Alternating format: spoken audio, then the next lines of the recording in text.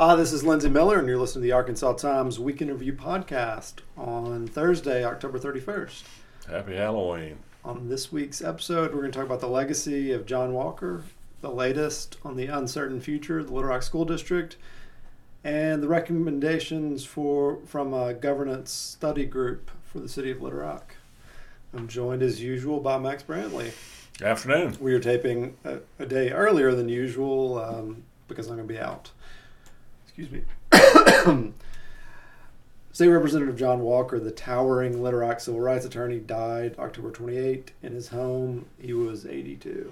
Yeah, well, what a shock, because I talked to him last week, and his close friends had seen him the night before, ate catfish with him, one of them said, and he went as all of us would like to go, apparently quietly during his sleep. He'd been treated for lung cancer some time ago, but that was thought to be in remission. You know, you get to be 82 and things can get you. So it was kind of a shock because he had been busy in federal court within the last week in the schools desegregation case he'd been litigating for half a century, and boy, what a void he leaves. And he just been such a presence for so long that he sort of seemed like he'd live forever. Just seemed like there would not be a world without John Walker doing what John Walker does, irritating a lot of people, defending individual and minority rights, and generally injecting himself sometimes in ways that made the community at large unhappy. You know, it's been very interesting. I mean, I think there is sort of a custom that we don't speak ill of the dead, and so John Walker's been enjoying, his memory's been enjoying that honeymoon, with one or two narrow exceptions. I mean, but I remarked somewhere that the cascade of thoughts and prayers statements from Republican Party officials rang just a little bit hypocritical to me, since they stood in the way of nearly everything John Walker ever fought for. You know, and particularly they were almost patronizing. They said, well, you know, we disagreed with him, but gosh, you got to say he was a gentleman. Unlike some of those SOBs who have not been gentlemanly very often in their own battles. I think particularly of Tim Griffin, you know, who was the war room guy for Bush and caged black voters in Florida to keep them from voting against George Bush's interests. And I thought, you know, getting a statement from Tim Griffin on John Walker really just kind of tops all. But I do think that the day will come when everybody will remember the things that they always used to castigate John Walker about, the money he received in the desegregation case. He became sort of the person to blame for the condition of the Little Rock School District, primarily because he aligned himself with the interests that are most in need of help in the Little Rock School District, poor black children, and the ones who still, despite his efforts, remain far behind, as they do in most of the country in urban school districts. But he was a founder of the ACLU in Arkansas. He fought for voting rights. He won significant victories in employment discrimination cases against the biggest corporations in Arkansas. I mean, it's hard to imagine, as Ernie Dumas wrote, somebody in Arkansas who left a bigger legacy for civil rights than John Walker. And as a result of that, I this week, somebody wasn't my original with me. Somebody said we ought to name a school after John Walker. And I think that's a great idea. Somebody later told me that somebody might have suggested naming the new Southwest High School for him during the period when they were building the new high school, which is going to open next year. But he was alive at that time, and there is a state law that nominally prevents naming of public buildings for living people. I'm not so sure. I thought Jim Ross, who was a member of the Little Rock School Board when it was disbanded by the state, said that no, we ought to name the high school that the anti-Little Rock School District people want to build in Northwest Arkansas, Pinnacle Valley Middle Northwest School. Little Rock. Northwest Little Rock. Pinnacle Valley Middle School's been expanded to grade 9.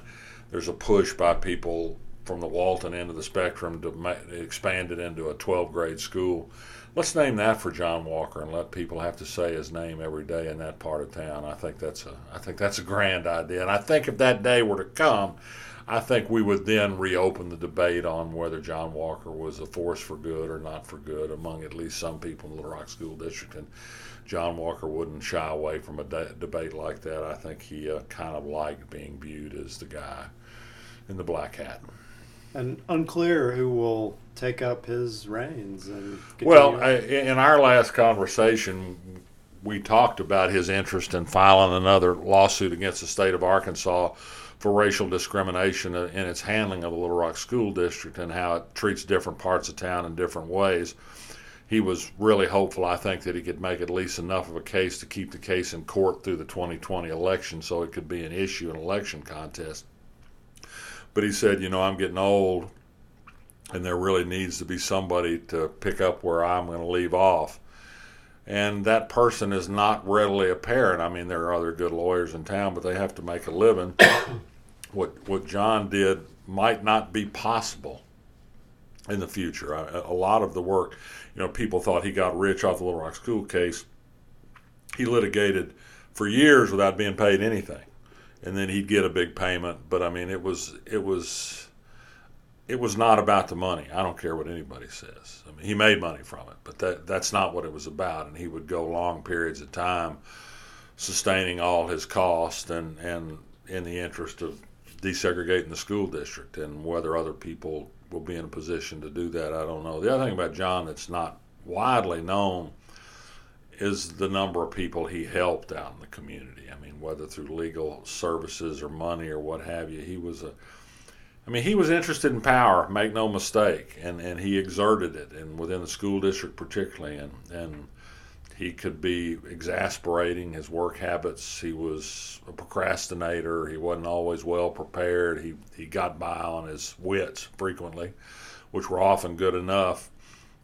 He wasn't easy to work for, I think, is evidenced by the people who came and went in some of his law practices, but I made my peace with him years ago. I've written before it was a political issue that he got involved in, and what he did actually cost my wife a job once, and she almost went to work for his law firm, in fact, years ago.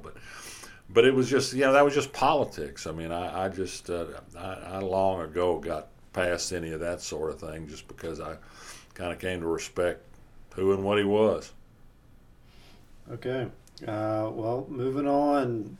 The latest chapter in the ongoing Little Rock School District mess, the State Education Department released a draft version of its Memorandum of Understanding between it and the City of Little Rock and the Little Rock School District, though it's a very asymmetrical relationship. Yeah, I'm trying to think of the best way to describe it, and I think insulting may be the best one-word description of what Johnny Key came up with.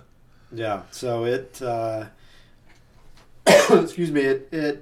it deals with community schools quite a bit, but the things that were sort of most galling, it stipulates that while the district remains under level 5 intensive support, which is the designation that succeeded academic distress, the Little Rock School Board that's slated to be elected in November of 2020 won't be able to resume recognition of the Little Rock Education Association. The board won't be able to fire the superintendent. The budget will be something that's done between the district in collaboration with the state. If there are disputes among the board, then there's an appeal process to Secretary Key. Unclear what that means. And furthermore, it made clear that under state law, the board still has ultimate total control over the district. Right. In any way, shape, or form. Right. I mean, the notion that this is being called a return of local control is laughable. Yes. So it's kind of bitter irony. You're talking about Walker contemplating a lawsuit on inequities in education. The state is using threat of civil rights lawsuit, so they say, to justify its decisions, that under the Lakeview school case, that said that the Constitution requires an equitable education for all students. They're saying that requires them to hang on to the Little Rock School District. Well, that's absurd. That's a gross misreading of the law. First of all, they're asserting control over 46 schools when there are only 6 or 8 that are having problems. Second of all, they're not giving the same treatment to dozens of other schools in the state that are in the same circumstance. That's just baloney, and that's not what Lakeview said, and that's it's and speaking of equitable treatment, I mean, they made not a single dollar commitment to support of the community school concept in Little Rock. That's going to be all the city's responsibility. And I really felt a little sorry for Mayor Frank Scott, who, to his credit, has decided to take a vigorous role in regards to Little Rock School District, which is not under law responsibility of the city. And for his trouble, he's really been submarined by the state. He's been made to look a fool. I mean, he looks like a tool for the state of Arkansas. And he issued a statement after this memorandum was issued saying, that wasn't my deal. I didn't write any of that. I had nothing to do. I'm interested in the community schools. This other stuff isn't my thing. And I even got him to commit last night to ask the state for a moratorium on further charter school seats in Little Rock. I think him saying it is worth something for sure, given the value he's been to Asa Hutchinson as an ally. I don't think they'll do it. But it's always been incredibly ironic that the state, in control of the Little Rock District for 5 years, has been contributing to its demise by encouraging better students and state money to leave the Little Rock School District and go to charter schools. It's just nuts. Yeah. But this is what the Waltons want. This is what Walter Husband wants. That's what Asa wants. I mean, I think Asa Faubus is a good name for the governor. There's also in this MOU, draft MOU, a real undercurrent of disregard for teachers. We've heard this throughout in a lot of the rhetoric. There's a suggestion that in the community schools there will be merit pay and priority staffing, which suggests that the problem with schools that don't score well on tests is teachers. It's the teacher's fault. And every study shows this is nonsense. Number one, Vanderbilt did an extensive study on merit pay. It doesn't produce any meaningful benefits. This is to open the door to staffing these schools with Teach for America kids and not certified teachers if need be. The state would control the hiring of the students. They'd penalize teachers for absences, no matter how justified they were by illness or family circumstance. It's just all about beating up on teachers, and it's just repugnant in nearly every way. And what the weight of all the evidence shows, even by the Walton-funded people at Fayetteville, is school results are just almost invariably a direct product of home economic and other social circumstances. And when you start behind because of those circumstances, doesn't mean you can't learn, doesn't mean you can't advance, doesn't mean you don't want to, that some teachers can't do better than others with that circumstance, but that's just the way it's going to be. That's just in no city in the country have they solved this. There are individual schools and individual places that seem to have figured out a way to do extraordinary things with difficult populations, but overall the charter schools haven't worked, voucher programs don't work. I mean, it's just not there. That's not that economics are destiny. Today, the Little Rock School District's contract with the Little Rock Education Association, the local teachers union, expires. There had been a lot of talk about a strike starting as soon as Monday. Today, Thursday, and Friday, LRSD students are out because of teacher, what's it called? Work days or service or in-service training or something. Some kind of training. Yeah. So there'd been talk of a work stoppage as soon as Monday. That seems unlikely to happen now. There's already social media talk about a Wednesday walk-in where teachers and community members walk in to school all together, sort of showing unity.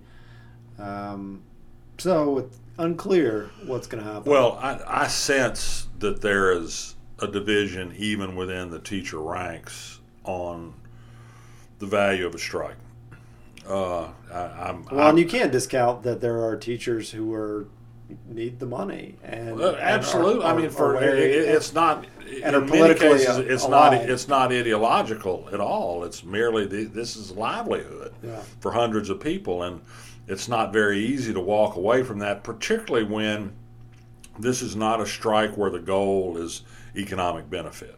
I mean, in the long term, it kind of is if you believe union representation is to your economic benefit, but it's not like the big strikes that have occurred in Illinois and Oklahoma and other states where it was really about level of pay and they force people to come to the table and do something about pay. This is about something more abstract. It's about local control. It's about union representation. And as I've written, I don't believe the state is going to give on those points, and the state is in control. And so then you have a situation of how do you have a strike where you can declare any victory, and when do you call it to an end, and how long do you prolong it?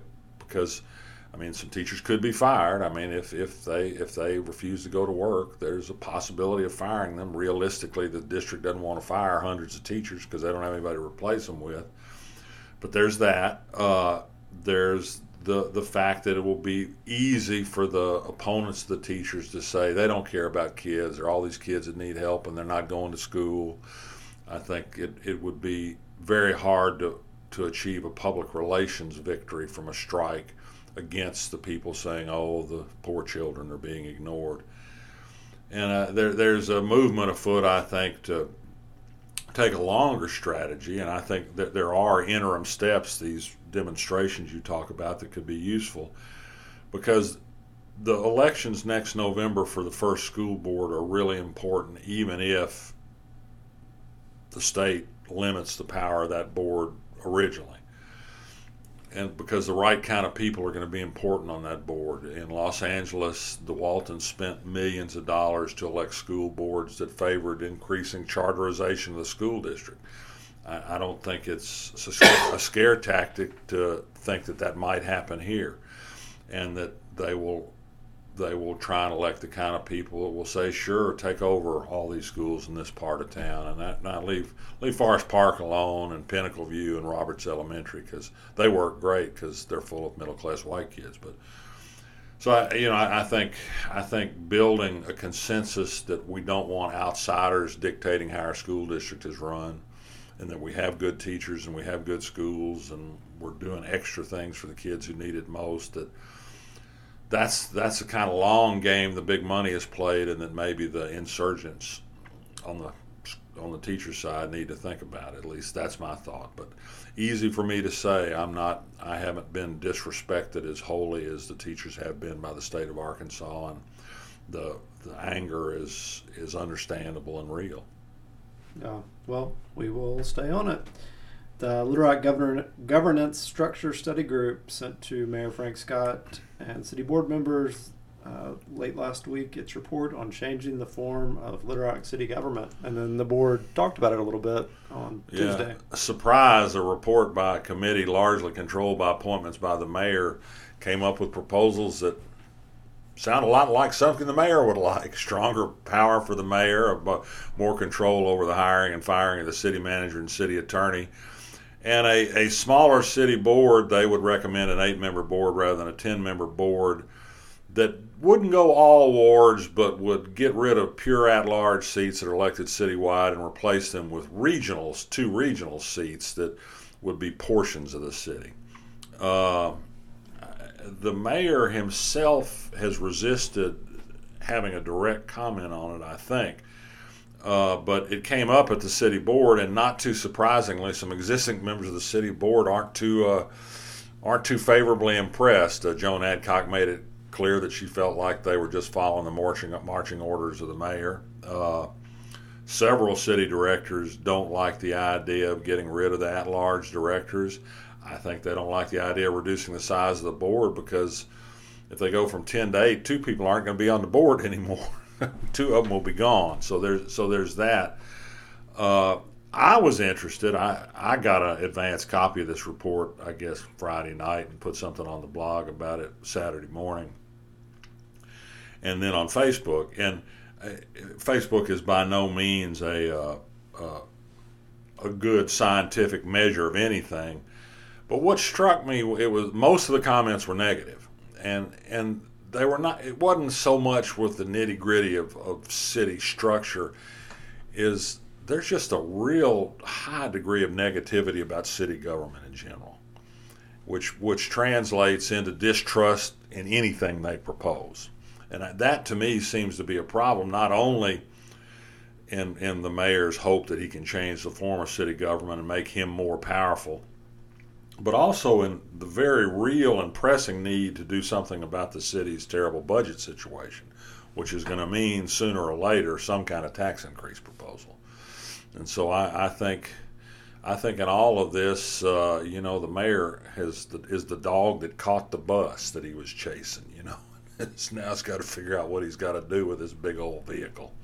So I don't know. It's hard to say where this is going to go. For one thing, it will take a city board vote to go to a regional city board, even if they keep the same number. They'll have to have a city board vote for that, and then to go to a pure regional seat from at large will take a vote by voters at large. So I don't know. It's an open question about whether he can muster enough votes on the city board for the first step forward on some of these changes. Don't know. Okay, well, let's leave it there and move on to endorsements. What do you have this week? Nothing. What's your top Halloween candy of all time? Well, I was going to say I've been on an extensive research mission to decide if there's a better peanut butter cup than Reese's, and I've had several high dollar rip-offs of Reese's. Last night I bought a bag of Butterfinger peanut butter cups to see if maybe they would match it, and they just don't. There just isn't a better peanut butter cup than Reese's, and I don't think there's any better Halloween candy to give away than Reese's peanut butter cups. Except for people that can't eat chocolate. Well, and I'm sorry for them, but I'm not going to give out any gluten-free donuts either, So. Nobody's going to come to your house anyway, so it doesn't matter. They never do. I don't know why that is. But the garbage trucks don't come to my street either. For about the 9th week this year, I didn't get my garbage picked up this week. Frank Scott promised me last night when they get their 30% rate increase the first of the year, they're going to have more garbage men on the streets and my garbage will be picked up. All right, well, that's what you get for living just sort of. But I did call the city's vaunted 311 number, and after waiting 3 minutes to finally get somebody, I was lectured by the 311 operator that my problem was not calling in and making an official report when my garbage was picked up. I said, you got to make a report to get your garbage picked up? I mean, what's the deal here? What kind of city is this? I have all negative endorsements today. Don't ask me any more questions. I got some more gripes, I'm sure. Since it's late afternoon, I've really failed at this task, but I usually like to make a Halloween mixtape every year because there's so much great Halloween music. Do you have a favorite Halloween song? Will you be here when the morning comes? Oh, I don't know. What is it? The guy's in the haunted house, and the guy, he drinks a skillet full of hot grease. And Screaming Jay Hawkins? Oh, what's that? It's from my childhood. Will you be here when the morning comes? Stay right here, but I ain't gonna run. I don't know this one. I don't think. It sounds like a Jerry. I'll have to look it up. But he's gonna stay in this haunted house, and he says nobody's gonna scare me off. And then this creature appears that drinks hot grease from a frying pan, does all kinds of things, and he's out of there. I'm not doing it justice here, but. Well, I'm intrigued. That's the one that comes to my mind in any event. It's hard to go wrong with Screaming Jay Hawkins, but I've been listening to Tom Waits albums from the 70s and early 80s, and there are a number of them that are spooky, and so if you can't lay your hands on a Halloween mix or put one together, you can't go wrong with, say, Rain Dogs. It's especially for a cold night. Good soundtrack. All right, well, thanks for listening. Subscribe via your favorite place to get podcasts, and we'll be back next week. See you later.